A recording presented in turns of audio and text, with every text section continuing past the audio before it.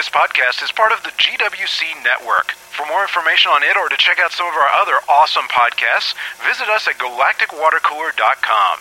After the tone, enjoy the show.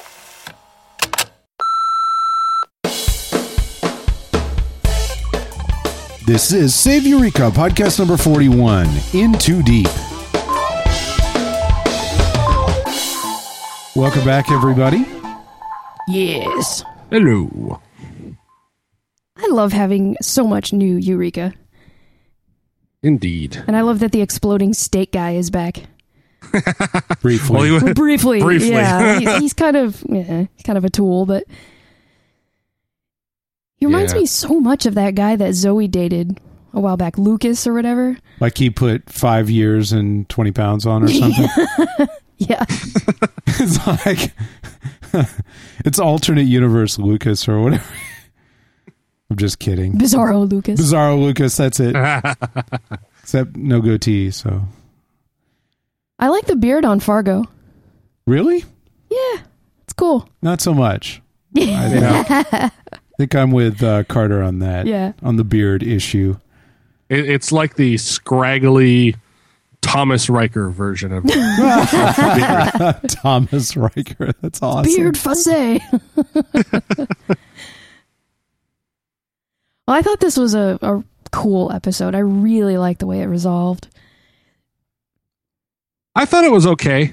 I thought Allison being so combative about that was a little standoffish and maybe not quite in character with her previous episodes. Yeah, actually what caught me as a little bit out of character was when Carter was going under the water to like pull the emergency hatch and she was like holding her hands up to her face like yeah, it's like I was like, wow, she's girly. You could have taken care of a couple of those switches. I know. Right? It's like, I don't want to get my hair wet. I have to admit, I thought that it was kind of very much that standoffishness is very much her. I mean, she's been for the last like 4 or 5 episodes. Well, really almost since the beginning of this season, she's been, well, let me put it this way. Ever since The Matrix, she's had a lot of issues. And I think very much like Grace, she's not entirely able to just walk away from them, Right. Maybe before this, she was trying to bottle them up a bit, and that's just the explosion of that. I don't know. It just felt like it was such a quick turnaround on it that she seemed pretty okay with everything at the end of last episode, and then again okay with everything at the end of this episode. So it felt very kind of convenient for the story.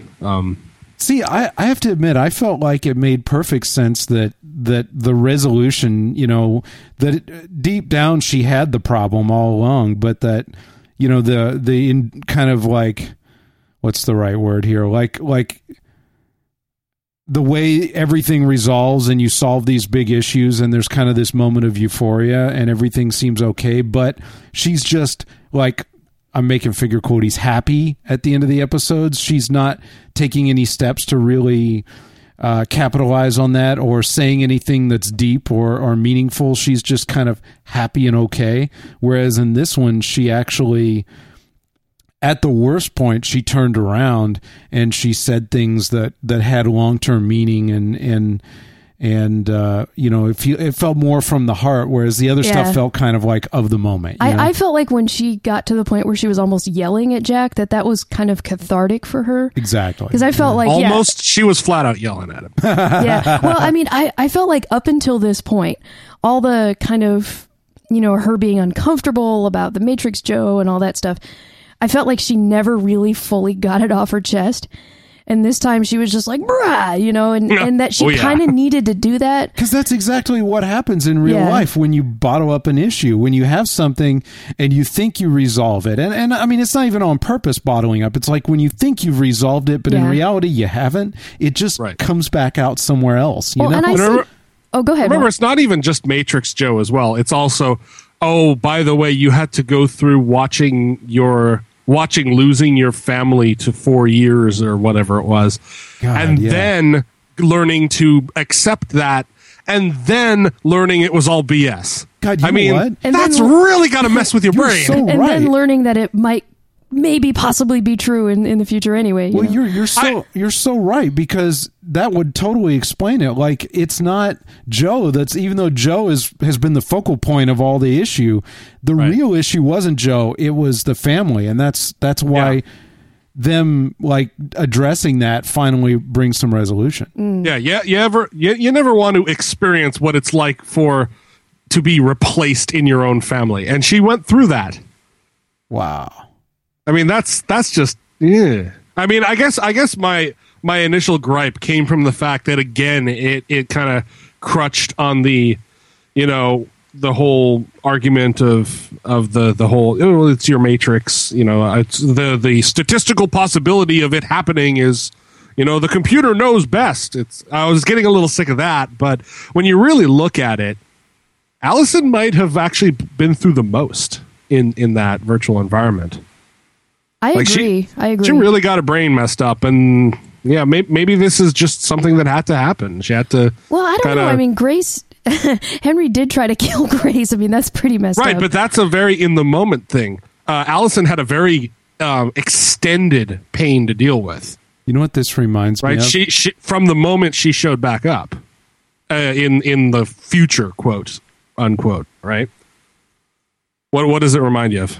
It reminds me of that Deep Space Nine episode with, the virtual punishment. You remember that? Oh, where O'Brien experiences 20 years of jail. Yeah.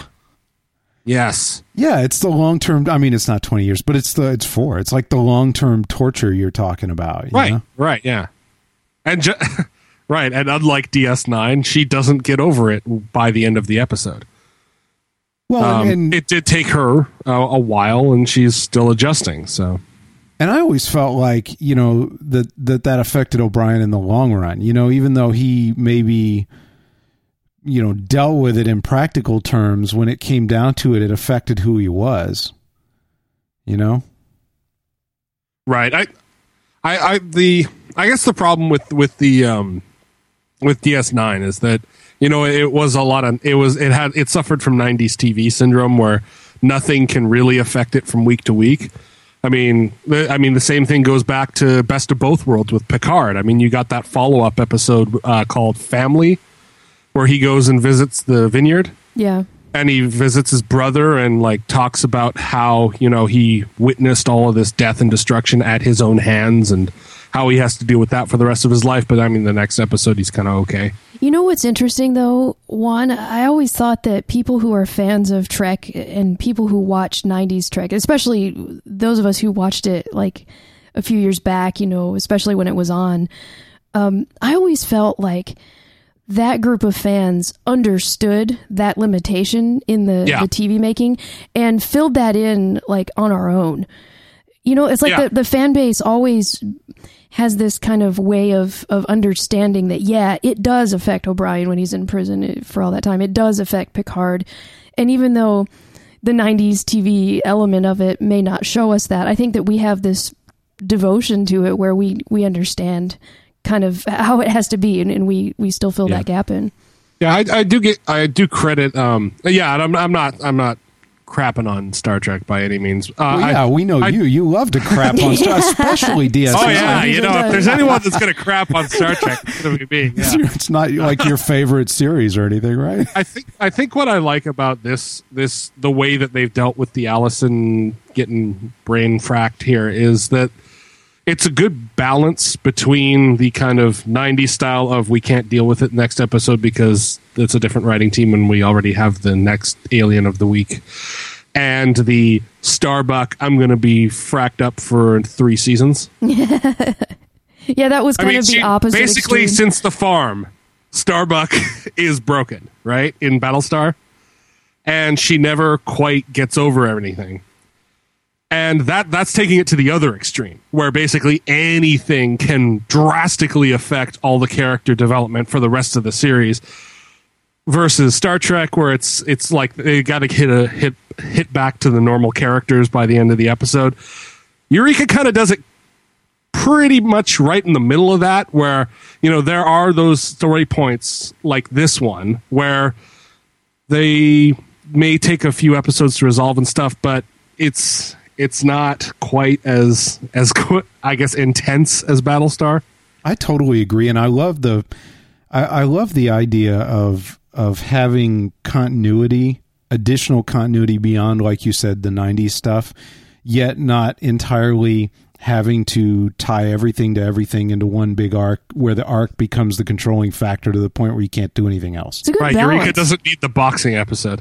Yeah, it's a good balance, and I think it allows the show... It may be one of the keys to how this show has been able to keep reinventing, new storylines and new character arcs and things like that rise and fall and everything, but maintain the heart of the show. I have always felt like Eureka was far more about the characters than most shows. Like, the plot was far less important than the characters in Eureka. Yeah. I wanted to add real quick, I thought that, speaking about character importance, now that we talk about it, I think it does kind of make sense that Allison is responding the way that she has. Because if you look at her as a person, she's always been in these high power kind of roles. And her family is the most important thing to her, hands down. And she had to go through a lot in her marriage to Stark. I mean, it dissolved, and they weren't close at the end, and then they reconnected, and then she lost him. Yeah. And, she's...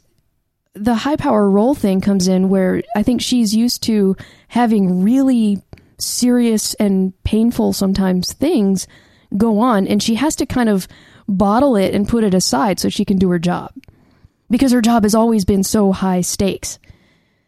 But I think that this time around, we see it sort of getting to her, because she's trapped in this mobile lab where she kind of has to deal with it, because it's like her and Jack, and other than, they're talking about their survival, but they're talking about their emotional survival too. So it's kind of like she's faced with it and kind of has to come to terms with it in that moment, where I bet that she's been trying to keep it bottled up like she always has. Or trying to keep it under control, at least. Yeah. Yeah, this makes a lot more sense to me. I mean, it didn't feel uncomfortable to me when we watched it, but boy, Juan, what you said about the family being the real issue and the Joe issue being sort of the vent where it came out when she bottled it up, be it intentionally or unintentionally. Man, that makes a lot of sense. And well, it's easy to use that as a crutch of like, you two could have been together, but I mean, she went through a lot more than just that. I mean, yeah, that's all, and that's exactly what she was talking about during this episode. Is like, that if we get married here, we're going to be combining our families, and what happens to that if things go wrong. And I mean, that's a pretty pessimistic thing to look at in terms of a relationship, but that's the stuff she's really worried about, and that's the stuff that was churned up when she did lose her family temporarily. Well, yeah, and I mean, I think that as a mom, now this Allison has been through having the change of her son Kevin, right? I mean, yep. She remembers Kevin the way he was. I love how you have to say this Allison. Yeah, it's awesome. Well, you almost got to look at that as she's also lost her son. Really, I mean, she has a Kevin, but it's not her Kevin. Well, and she lost her first husband in, both ways that you can lose your husband. Wow. So, I mean, of course she would. I think that she, as horrible as it seems, I think she's prioritizing her kids over Jack right now and saying, was. Because she felt, she had to protect them, but I think he maybe, I don't know, maybe made her realize that they can all be in it together. As usual, Eureka does this incredible job of having, an A story and a B story and a C story, and having all of them sort of tie around a theme. Like we have the other important story going on here, which is Holly. And they're going to go down and sleep happening with the fishes. And and they tie together at the end when you find out that Holly is at risk again, and that Fargo is concerned about that, and I love the way we're taking Fargo seriously when it comes to that. You have both Zane thinking about it in serious terms, like he sees Fargo as his friend, and he's promised his friend something important. He's going to deliver that, and at the same time, you see Fargo like Andy. When Andy kind of picked up on what was going on, figured it out, and realized what Fargo's concern was, and assured him that he would take care of things while he was gone. Oh, yeah. And then at the end, when Fargo,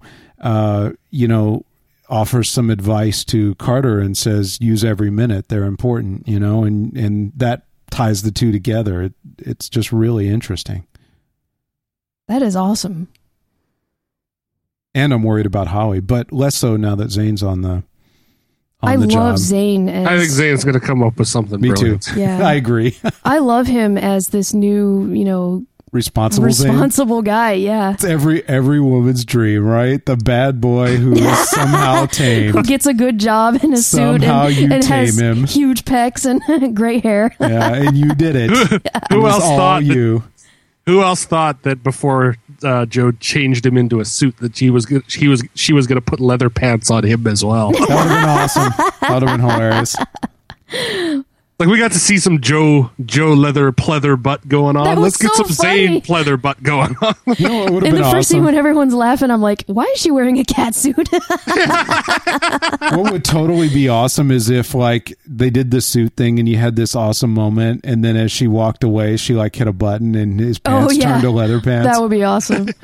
Yeah. I love Buttless chaps. Yeah, I needed that image. Didn't bother me. Well, you see the rest of them naked. Are there chaps with butt? I'm not aware of. I think chaps, by definition, do not have a butt. It's just for enunciation. Well, yeah. I mean, it's. You meant chaps, no pants. Well, yeah. Well, I think in some like fashion circles, people refer to chaps as pants anyway. Really? Yeah, don't they? Why wouldn't you just call them pants? Oh, well, yeah. Ask me. I'm up on fashion. Well, you know the Ralph Lauren like chaps. No, that's a brand. There's but I think that there's it's 2 P's in it. No, there's not. Or whatever. You're just making stuff up. Fine, but still, that's a brand. That has nothing to do with like. Yeah. I know what most of my clothes are tfury.com brands, so I have no idea what you're talking about. You're like, if it doesn't say T-Fury on it, I don't really know. I know, mine too. Except maybe a little thinky, Yeah, exactly. Hey, did anyone else notice Allison making Kevin skip school again at the end? Again. Following your theory, that's what Audra said. Audra was like, again. Yeah. She's like, and you're going to play hooky. And I'm like, again. Don't. Poor guy. He's never going to graduate. He's gonna I was going to graduate at 14, Mom. Yeah. Now he's going to be 21 in the 10th grade. So I wonder what the Eureka version of Would You Like Fries with that is. It's probably like a high-paying job somewhere. We're cleaning the foam out of the detergent lab. Well, speaking of food services, I love the broken Vince hologram throughout. That was awesome. The Vince as Carter was pretty entertaining as well. Mm-hmm. That was cool. They kept the voice going too, even after they shut off the hologram. It was still Vince's voice. It sounded like Carter though, the style and everything. Henry knew right away. He's like, Carter. Oh my God, we've been vortexed or something. And he's like, oh my God, it's Jack. That was a pretty good Carter, actually. Yeah. What, mine or Vince's? Yeah, I hit Vince's. Oh yeah. Sorry. I love how Vince, the hologram Vince, would show up over and over and over at the exact wrong moment. Yep. Just like there were so many wrong moments. I hear it's really deep. Thanks, Vince. It's crazy deep. Not a good idea. Yeah, those overly planned like romantic date things never seem to work out. Well, especially it's Eureka. I mean, well, yeah. And one person is Carter and the other is Allison. Yeah, how can this not end badly? All we needed was the Jeep being sunk to the bottom of the ocean. That would have been awesome. Or what good is an airlock if it's not airtight? Yeah. I know. I was like, what? Well, I figured it was like stress from the thing being pressure crushed and everything that it bent it out of shape. Like in Apollo 13, you remember he's like, I can't get this hatch on. I think it's all the twisting. Just stow it. If we'd been hit by a meteor, we'd be dead by now. Nice. I can quote that whole movie. I can always count on Juan for the quote to just throw it in there. So I set them up all the time because I can't help it. It's so much fun. Yeah. I didn't realize until this episode that Holly could come out of the wall. Yeah, you kind of figured that they were going to do that. Yeah. Well, that's what initially Fargo stayed there for as well, too. Like that's what Sarah said he was doing, is that he was working on the systems to do that specifically. Right. That was funny when she's like, they were both servicing me. Allison's like, I didn't need to know that. And my whole prediction about everybody being in the closet. Yes! That was awesome. Walking out of the closet. Yes! For the win. It's a closet, not a clown car. I love that. I'll ask for bigger boobs. What? Holly. I think I missed that. When Holly said, "How do I look?" and it's about the same, it's like, I asked for bigger boobs. No. That's awesome. Pretty funny. I thought it was so cool too that they end up playing essentially D&D. It's like Felicia Day and Neil Grayson and like all these people who probably play that stuff anyway. And probably put together anyway. Over. Yeah, right. What happened to him? Did I forget? Did Parrish leave or something? No, Parrish is still there. He's probably remember he's only like a guest star, so yeah, he's not in every episode. He must. I bet he shaved his beard because now Fargo has one. They can't both have one at the same time. I want to say that they did around the time that they were talking about that episode, so you never know. What? Well, in real life that they both have beard. Yeah. Hey, on a light note, let's talk about Feynman Day. Yeah, that's awesome. That is awesome. Was it Richard Feynman? Is that what they said? I would assume, yeah. No, it was Herb Feynman. Well, for some reason... His brother who sold used cars. Oh, for some reason I was thinking Howard, but I think Howard Feynman is a journalist, right? I don't know. I have no idea. So Richard Feynman, famous scientist? Yeah. I'm out of the loop. Yeah, a little bit. I wasn't... what's he famous for? I wasn't aware of his involvement Skip question. I wasn't aware of his involvement in pranks, though. I wonder if that's true. It must be. Juan's Googling it. Right? Either that or it's just a pretty good plot point. Either way, I'm totally happy with it. I think it's very Eureka. I love when they populate Eureka with customs like that. It's really cool, Everything from the science fair being this massive, deal.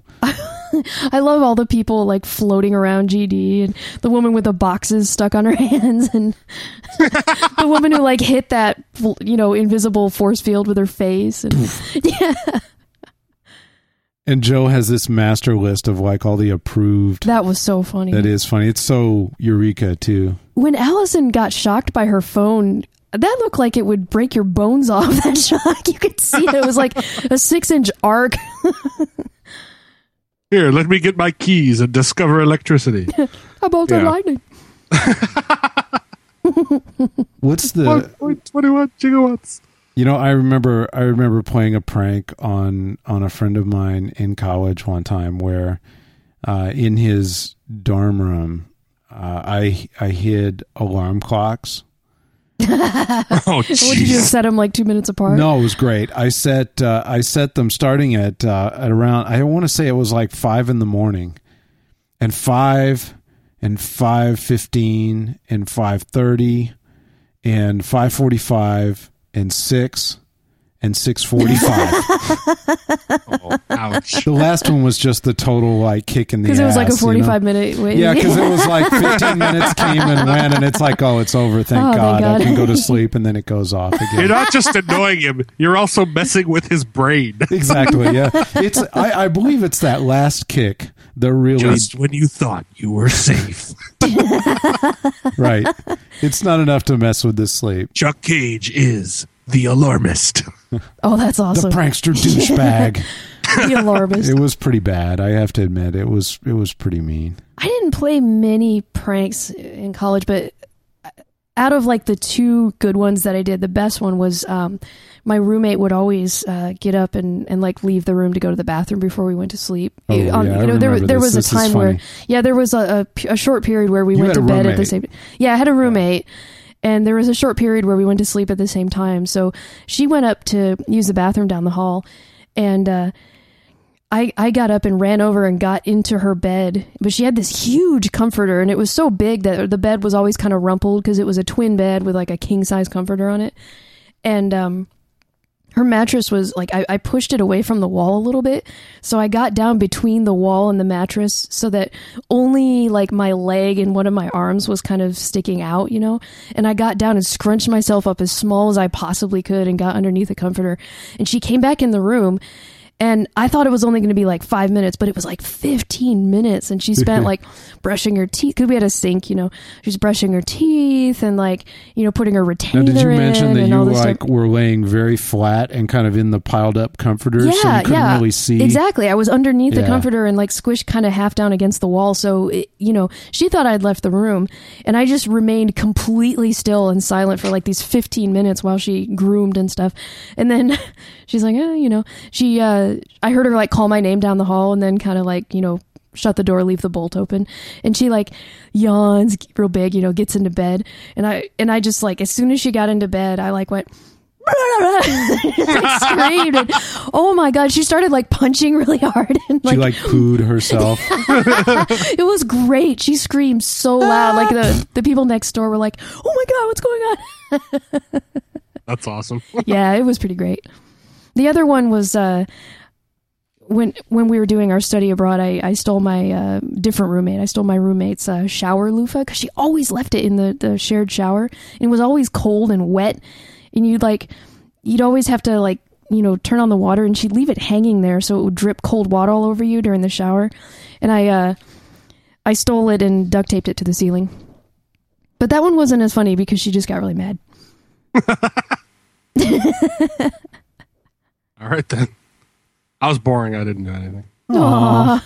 I think probably the most geeky prank I ever pulled was like, and I think I mentioned this on GWC, but back in junior high school, I was in band, and in class, you know, we were in a band hall, which was a big open hall that had a little office off on the side, and we would practice in the main room, you know, big area. And I really wanted to prank call the director, but I wanted to be there when it happened to see it. And we had this Apple II Plus, and it had a modem, and it was an auto dial modem. And I had written this little program that was a clock and displayed a big clock on the screen. That was kind of cool. I was learning to control graphics and draw things, vector graphics. And eventually Anyway, I tied the two together and had it set up so that it would call him a couple of times during class, and it did, and it was great. I got to see the phone ring, and he would go answer, and he got madder and madder and madder. And during that whole process, I don't know. I thought it was pretty entertaining at the time. But had you seen War Games? Oh, yeah. Nice. Oh, yeah. Juan's like, I wasn't born. When was this? 84. Yeah, probably. Yeah. 85. What half of the year? Womp womp. I'm old. Yeah. A little bit. I might have been just barely alive. I think that's the geekiest prank. I can't really think of another. I never did any prank. cool geeky pranks. That's awesome. I was trying to think of some, but I can't. Oh well. If you pulled a cool geek prank and you're listening, call it in. I would like to hear it. That would be fun. Awesome. I think that would be an awesome call in. Maybe we'll have to tweet this later too and see if we can get anybody to call it in for us. But sweet. We should probably wrap up for the other podcast we're going to do shortly. You got anything to add here at the end, Audra? No, just looking forward to Zane's solution. It's pretty cool. He seems pretty confident he can do something, and I don't know what's going to happen if he can give Holly a body or what. I don't know. It's awesome, though. Robot Holly. Robo Holly. Fembot. Yeah, sorry. Gyndroid. She could teach them about good fundamentals. Juan? All righty then. We'll see you next week. From everyone here at Save Eureka and GWC, thanks for listening. If you'd like to watch Eureka or other fun shows with some of the friendliest people in geekdom, visit us at galacticwatercooler.com. We'd love to hear from you as well. If you have something to add to the show, give us a call at 214-296-9229. That's 214-296-9229, and follow the instructions there to leave us a message for inclusion in a future podcast. Financial support from listeners like you keep all GWC podcasts on the net each week. To find out how to donate, visit galacticwatercooler.com/donate.